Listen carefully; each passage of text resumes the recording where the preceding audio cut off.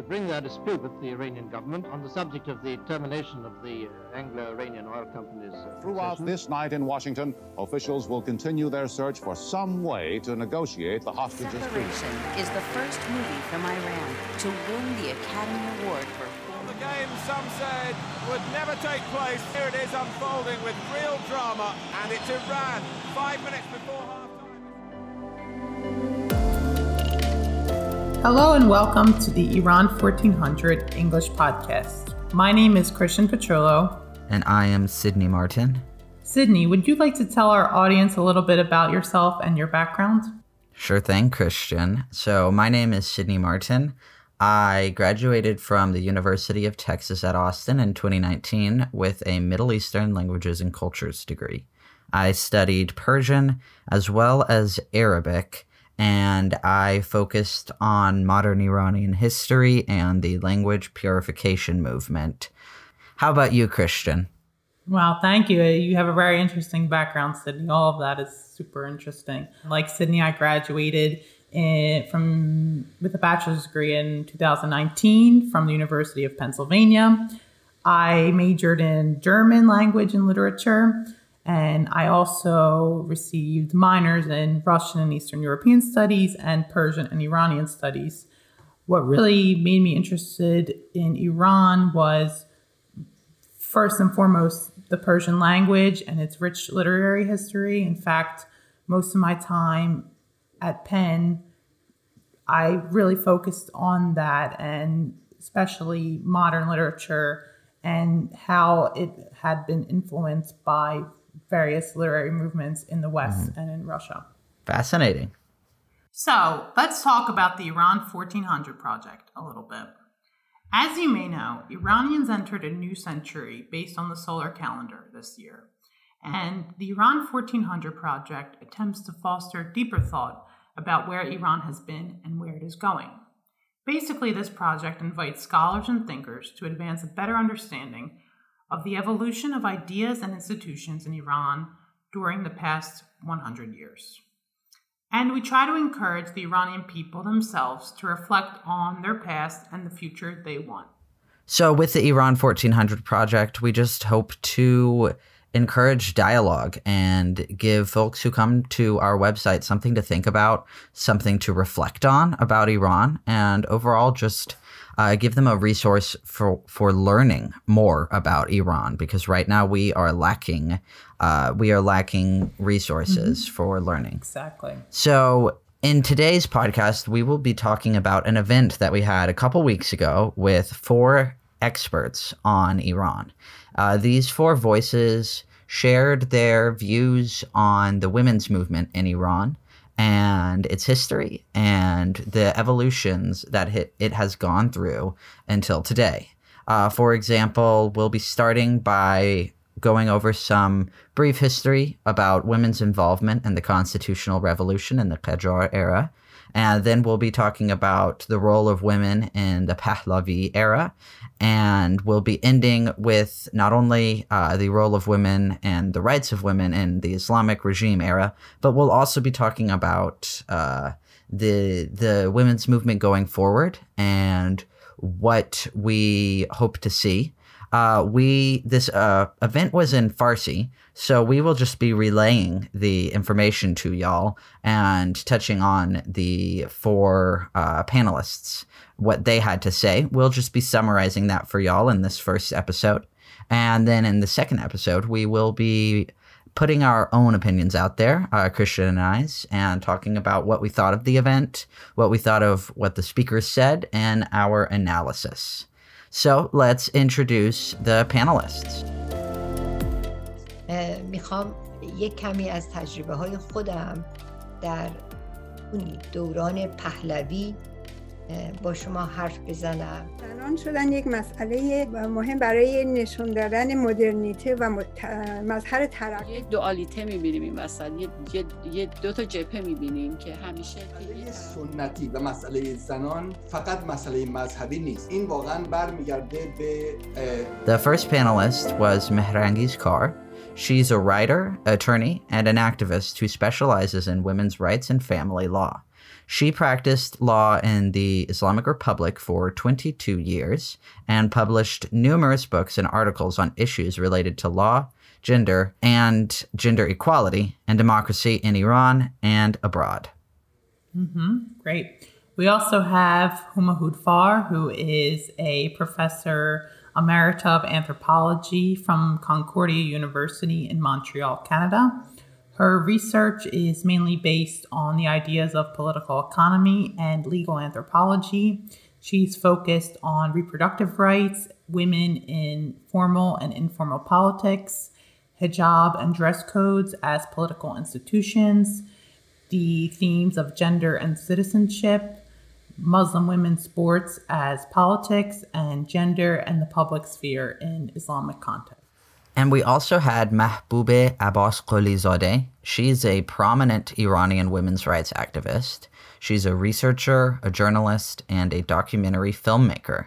She has over 25 years of experience in women's empowerment and research in the Muslim context. She has experience as well in field training and capacity building, multimedia journalism in Iran and neighboring countries, and she has done research regarding the Iranian diaspora. And we also have Aram Hissami, who is a political theorist and professor of political science and philosophy. His specialization is in Western political thought and postmodern philosophy. His research and publications are focused on the democratic transition, discourse theory, and social change. And with that, let's get started. So, the purpose of the Iran 1400 podcast is really to look at the past 100 years in Iran. Despite that, we will be starting today's podcast, and the event started going back to the constitutional period. Now, the reason for that, even though it was over 100 years ago, is because women were very active in the constitutional revolution, and also because the constitution that came out of the revolution, it still today has an impact on women's rights. And so, as I said, women were very involved in the constitutional revolution, but they worked behind the scenes. And when the actual constitution came into being, their voices were left unheard.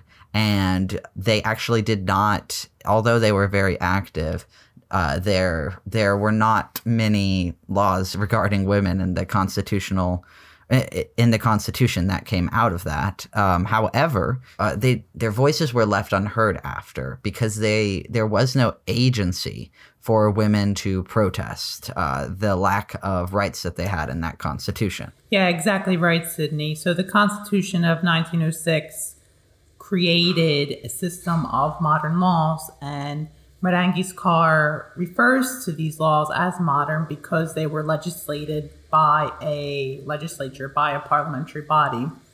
However, after this constitution, after it came into effect, that legislation remained solely the work of men until much later, during the Second Pahlavi period. Mm-hmm. And I'll add that the information that they said about the constitutional revolution was very brief, but quite important. The only other, or one of the other few details we had about the constitutional revolution during the event was Kar mentioning that there was a sheikh, Sheikh Fazlullah Nouri, that advocated for a more religious constitution, and he was executed in 1909. And he had extreme views, such as likening women's participation in politics to prostitution. However, his execution was thought to be one of the worst executions in Iran, because he was executed because of his thought and mentality, rather than any concrete actions. And so with that, with this execution, it gave his viewpoint even more weight, because after his execution, his ideas started to be spread underground. And she mentioned this, Kar mentions this, because she believes that this is another very, very influential event that occurred, because his execution and his thoughts being relayed underground eventually developed into new forms that later emerged during the period of the Islamic regime with the views of Khomeini. Yeah, and I think this is actually a common theme in the history of Iran throughout the past 100 years. Whenever the government or an authority tries to suppress certain voices, the effect is actually worse than it was before. Exactly. When they try to suppress certain, for instance, ethnic minorities or certain groups, religious groups, women's groups, those groups only become stronger and their platform only becomes much bigger. Definitely, exactly. It was interesting also how Merengues Carr mentioned how Sharia law was a main source of inspiration for legislation after the Constitution. Thus, for this reason, Merengues Carr mentions no rights were given to women in the Constitution, and they were not even considered as full citizens. This may seem something that is a bit odd, but actually many other constitutions, even the Constitution of the United States, is said to have been inspired by Old Testament religious laws like the Ten Commandments, and this is also true for many of the constitutions of Western European democracies.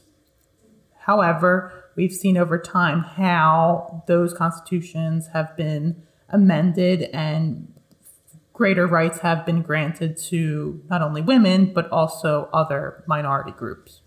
Definitely. Thanks for pointing that out, Christian, because as we continue, we will be able to see that the Constitution that was established during this period is still a backbone of the constitutions that existed in the periods after that. Mm-hmm. And it's interesting to contrast that with like the American Constitution as well, because the steps have been made that may not have been made in Iran, things like that, and we will get into that.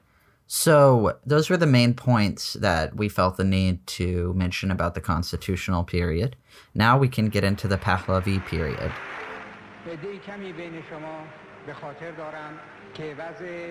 نه فقط زن بلکه وضع زن و مرد و مملکت ایران قبل از سنه 1299 شمسی چه بود؟ You've given women in your country their human rights. Mm-hmm. What about equal in intelligence? Well, there are cases. Sure. We can always have some exceptions and find fantastic women. Here and there. But yes, but on the average. Do you feel your wife can govern as well as a man?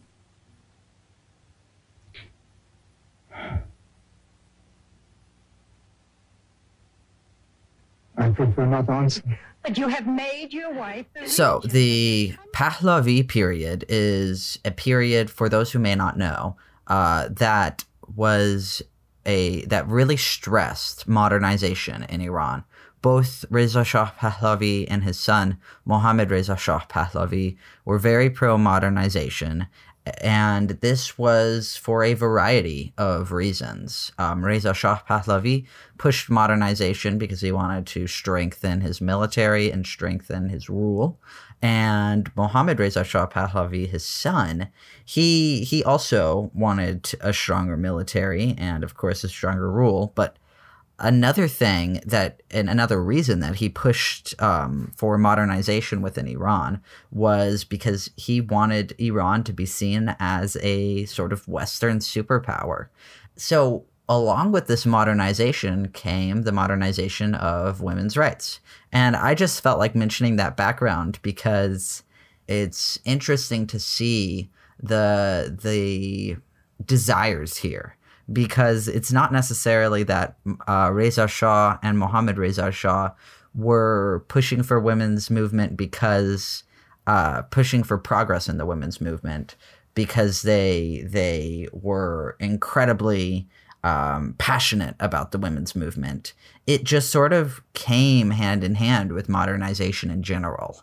And that had been set up, of course, by other countries who go through this sort of general path of modernization usually includes pushing for women's rights.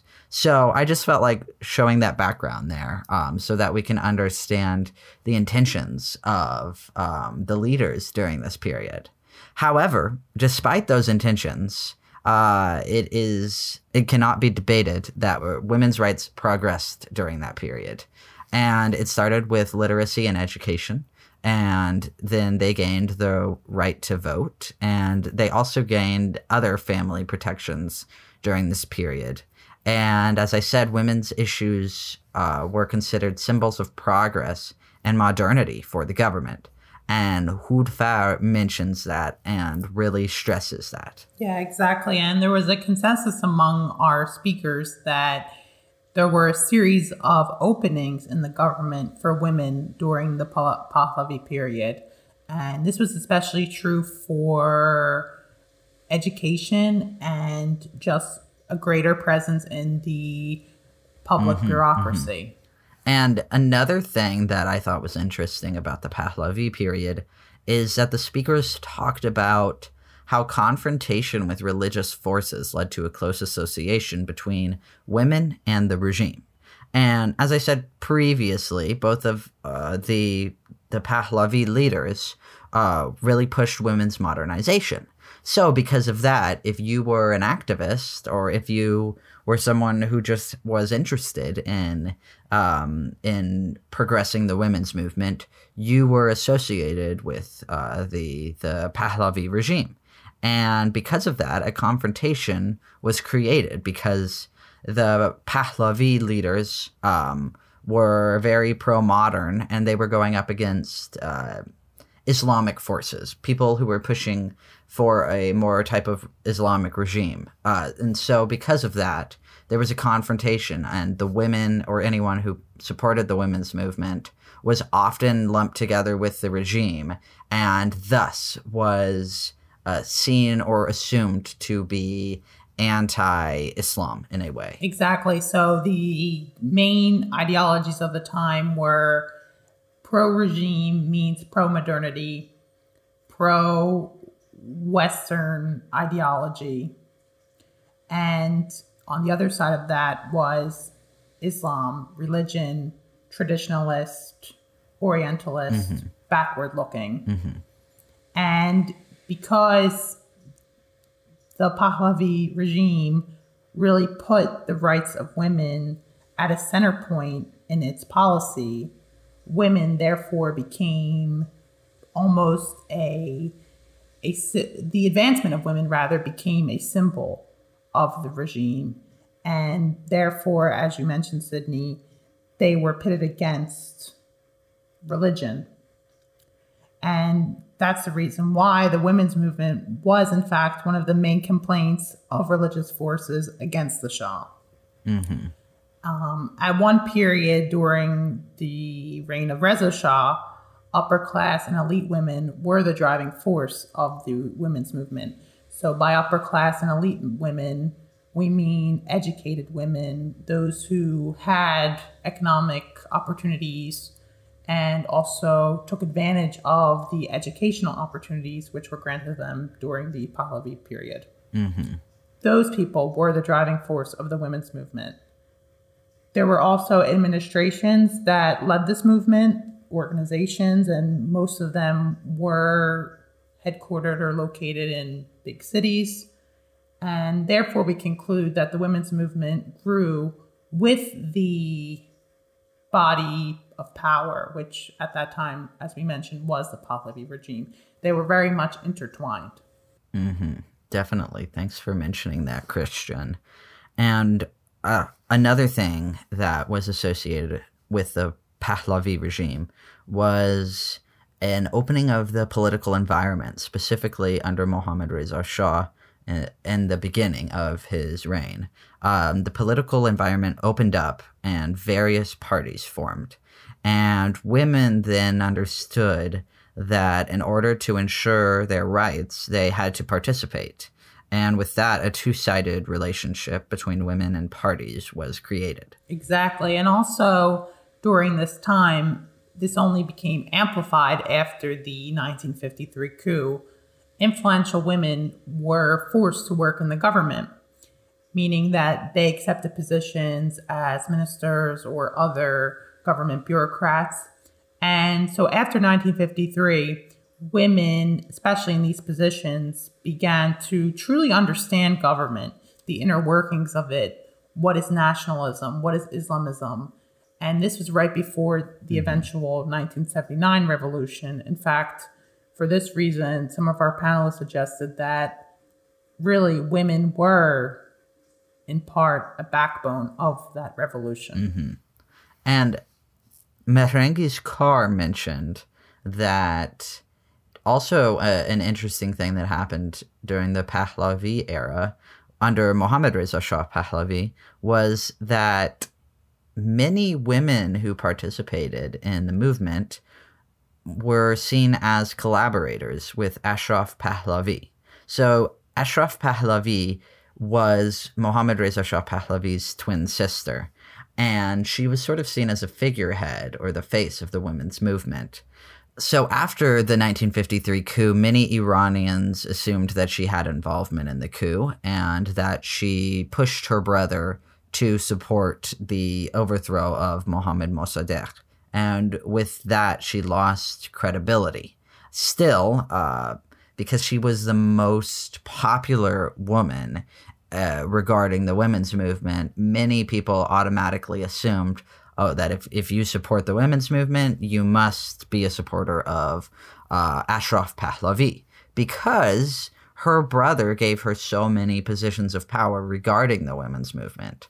And these included many government organizations. So it became hard to lose that association for women.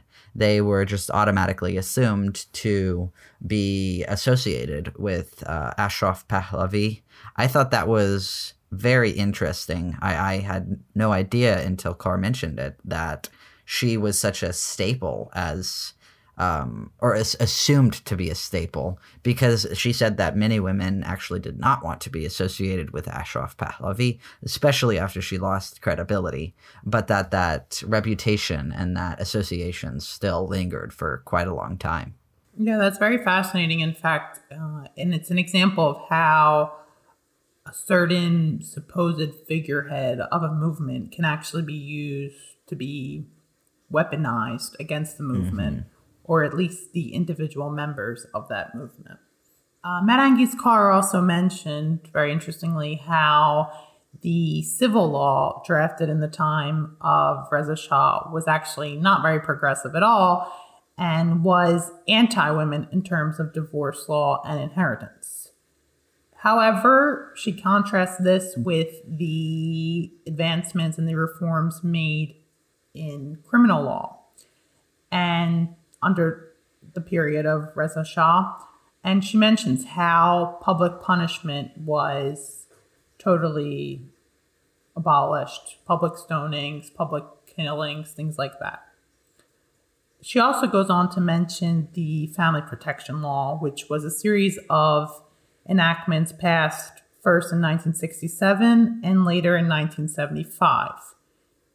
These laws were extremely progressive and were huge advancements for women, especially in terms of divorce, hiring the minimum age of marriage eventually to 18 in 1975, also reforming child custody laws.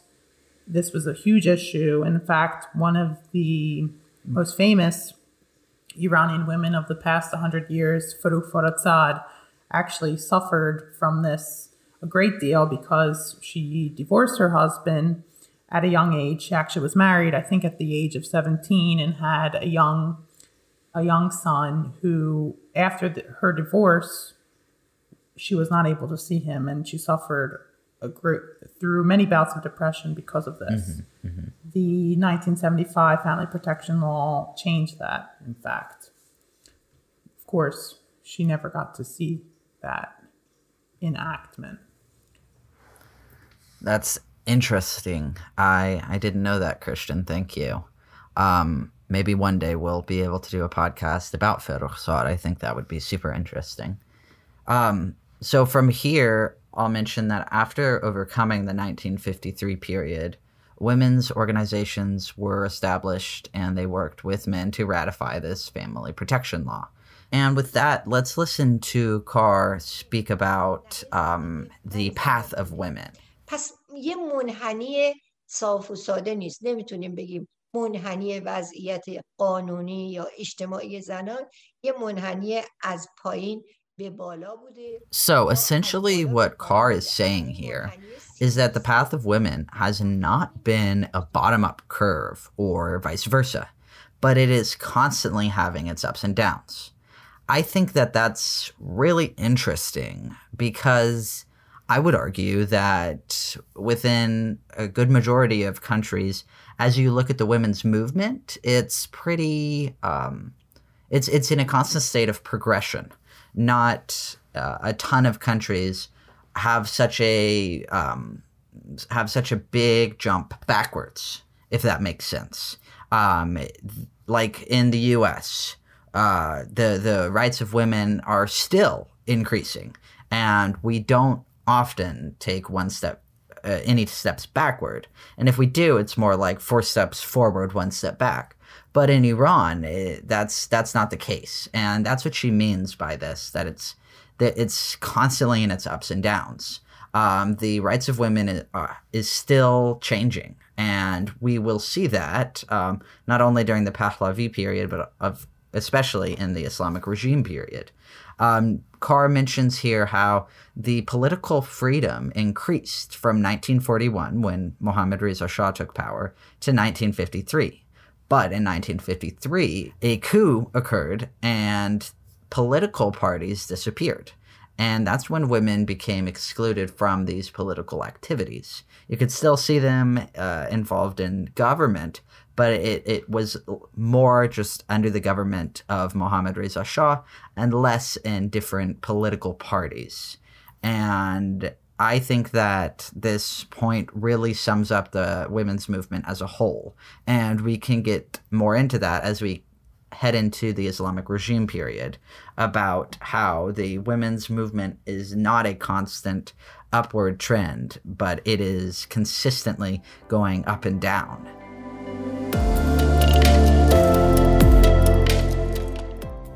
If you're interested in learning more about the women's movement in Iran, please go to our YouTube channel or our website, Iran1400.org.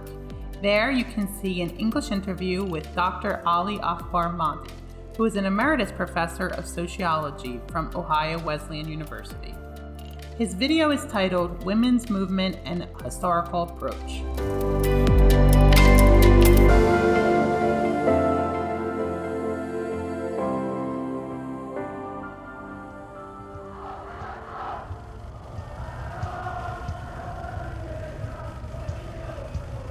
Demonstrations like these today in Tehran are a daily occurrence in towns throughout the country now, and one sign of the fact there is nothing less than a kind of revolution being attempted here, trying to change the form of Iran's government, and unlikely to settle easily for any solution which still keeps the Shah on his throne.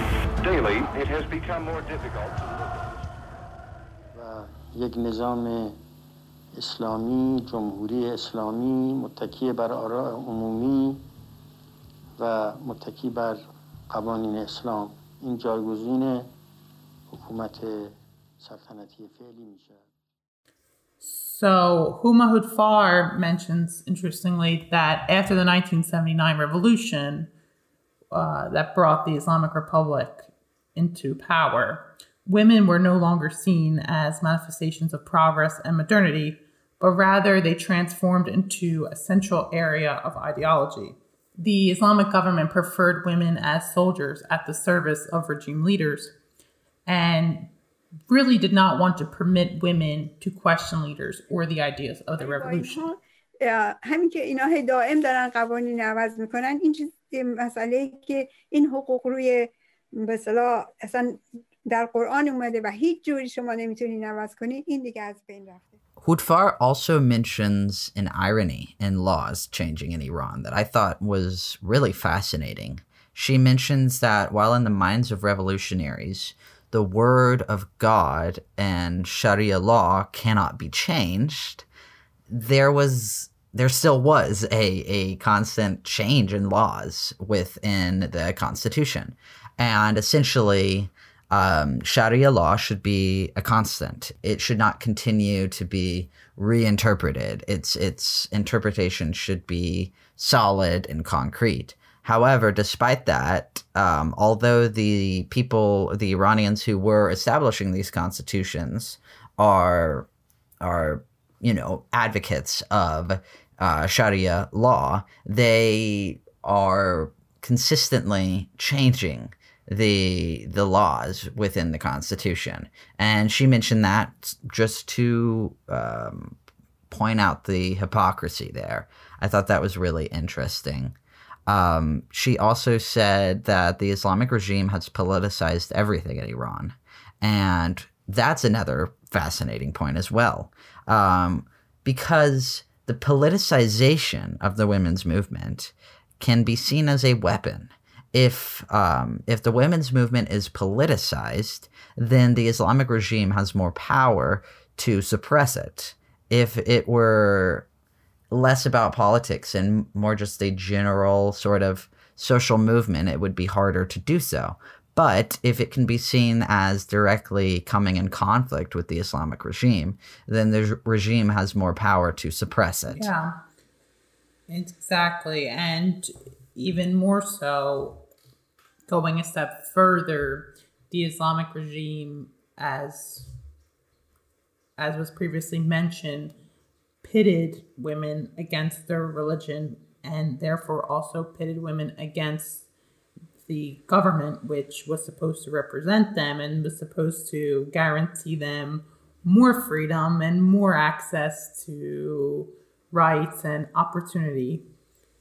This really caused or really led to an awakening among women in the country as religion slowly began to dominate various facets of society. Women began to feel personally attacked, personally pitted against the rest of society.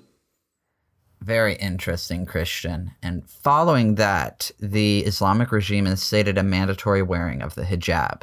And this is something that I just first and foremost want to mention is less about the act of the choice of wearing the hijab.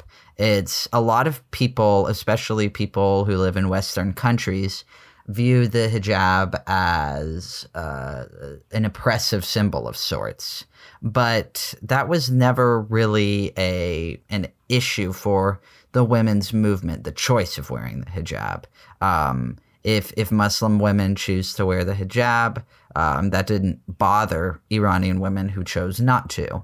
And it was less about that and more about this lack of choice. So with the mandatory wearing of the hijab, women no longer had a choice to decide if that was what they wanted to do. There was no bodily autonomy there. They could not decide whether or not they would be putting the hijab on their body. And with that, that's what many Iranian women who are involved in the women's movement are outraged about. Even those who choose to wear the hijab, it doesn't bother them, or it doesn't bother the majority of them if people choose not to, and they're outraged that that choice is gone.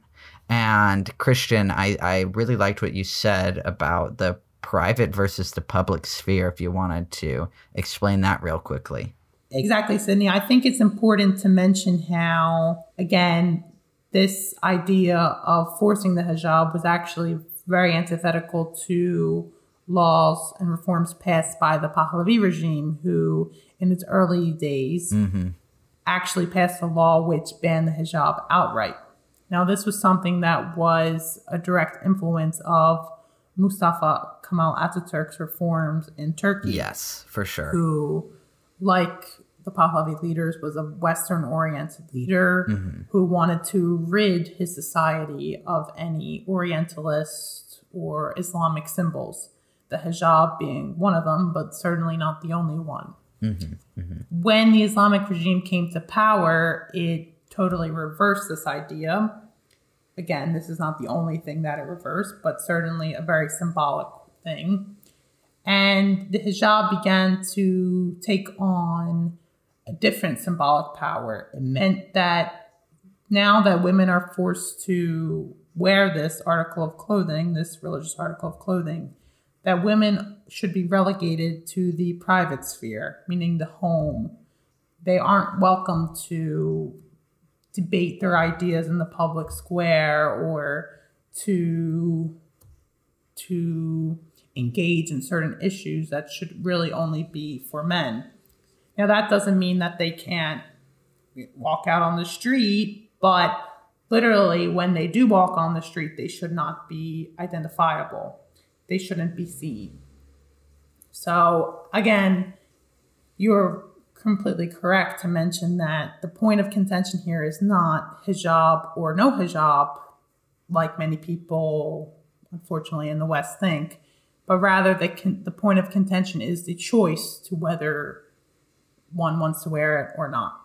Thank you, Christian, for that. I appreciate that and definitely agree with everything that you said there. Another point after that is that Abbas Qulizadeh mentioned that Islam wanted to restore its identity through the destruction of women. تمام اسلام خواهی اومد همه با خورد کردن زنا خواست هویت خودش رو احراز بکنه، مثل اینکه یک کسی بیاد با درهم کوبیدن یک بخشی از جامعه بخواد قدرت خودش رو نشون بده.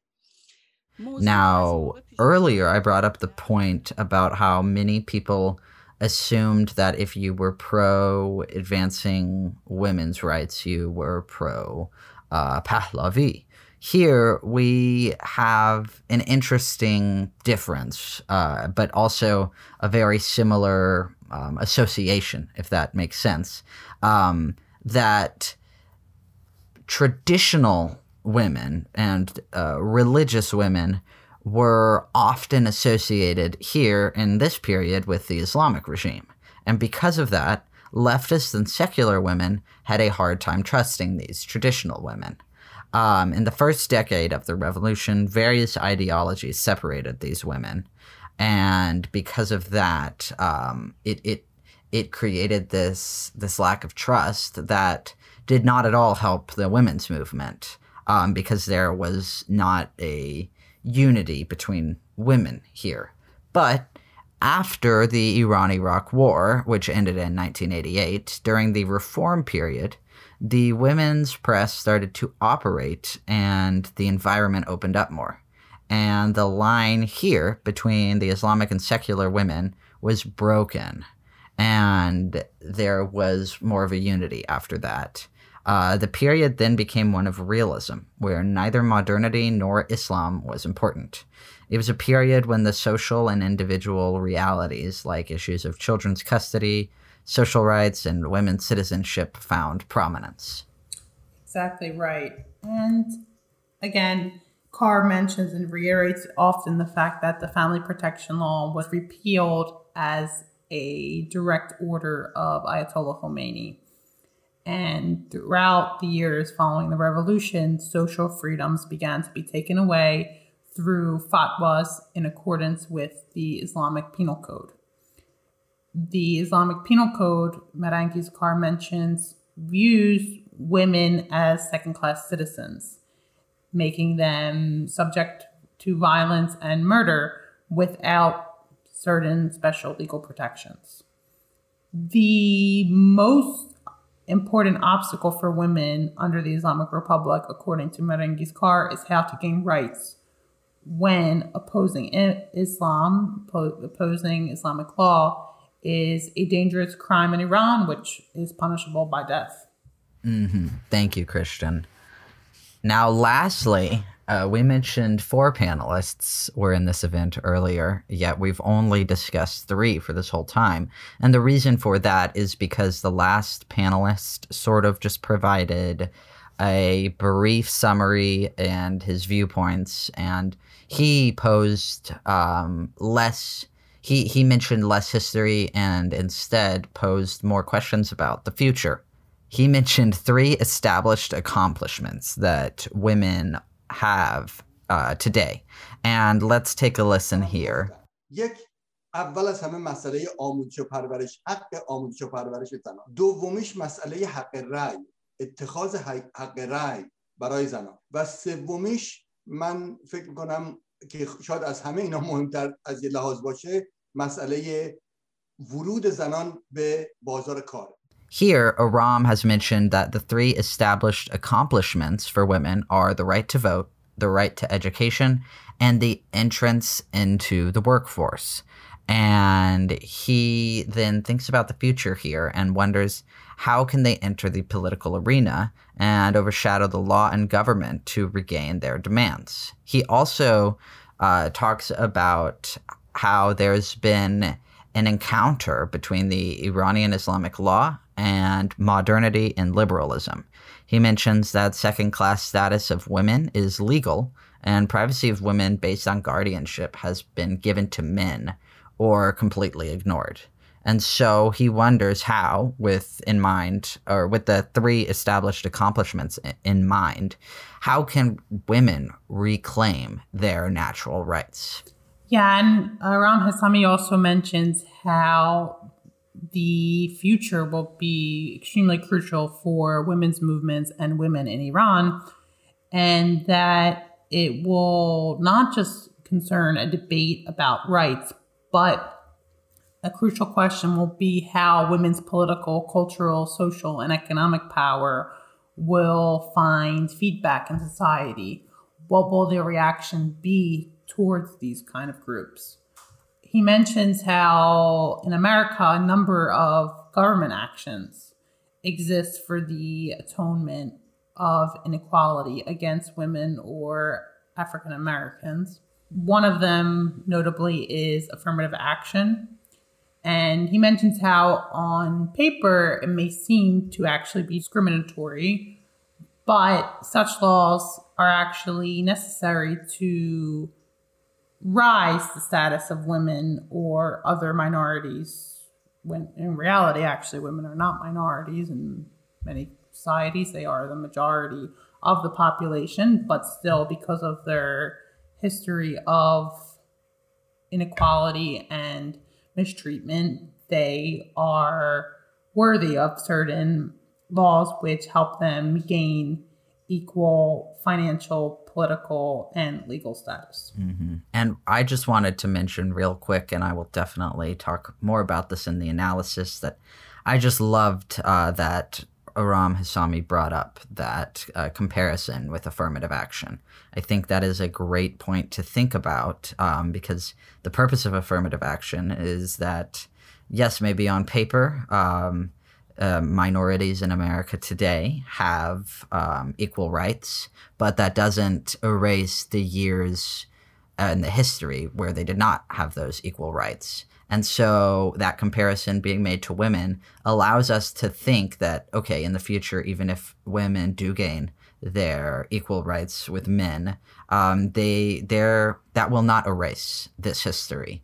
And the Iranian people should think about how, even if they do accomplish that, how they can make up for all that time lost.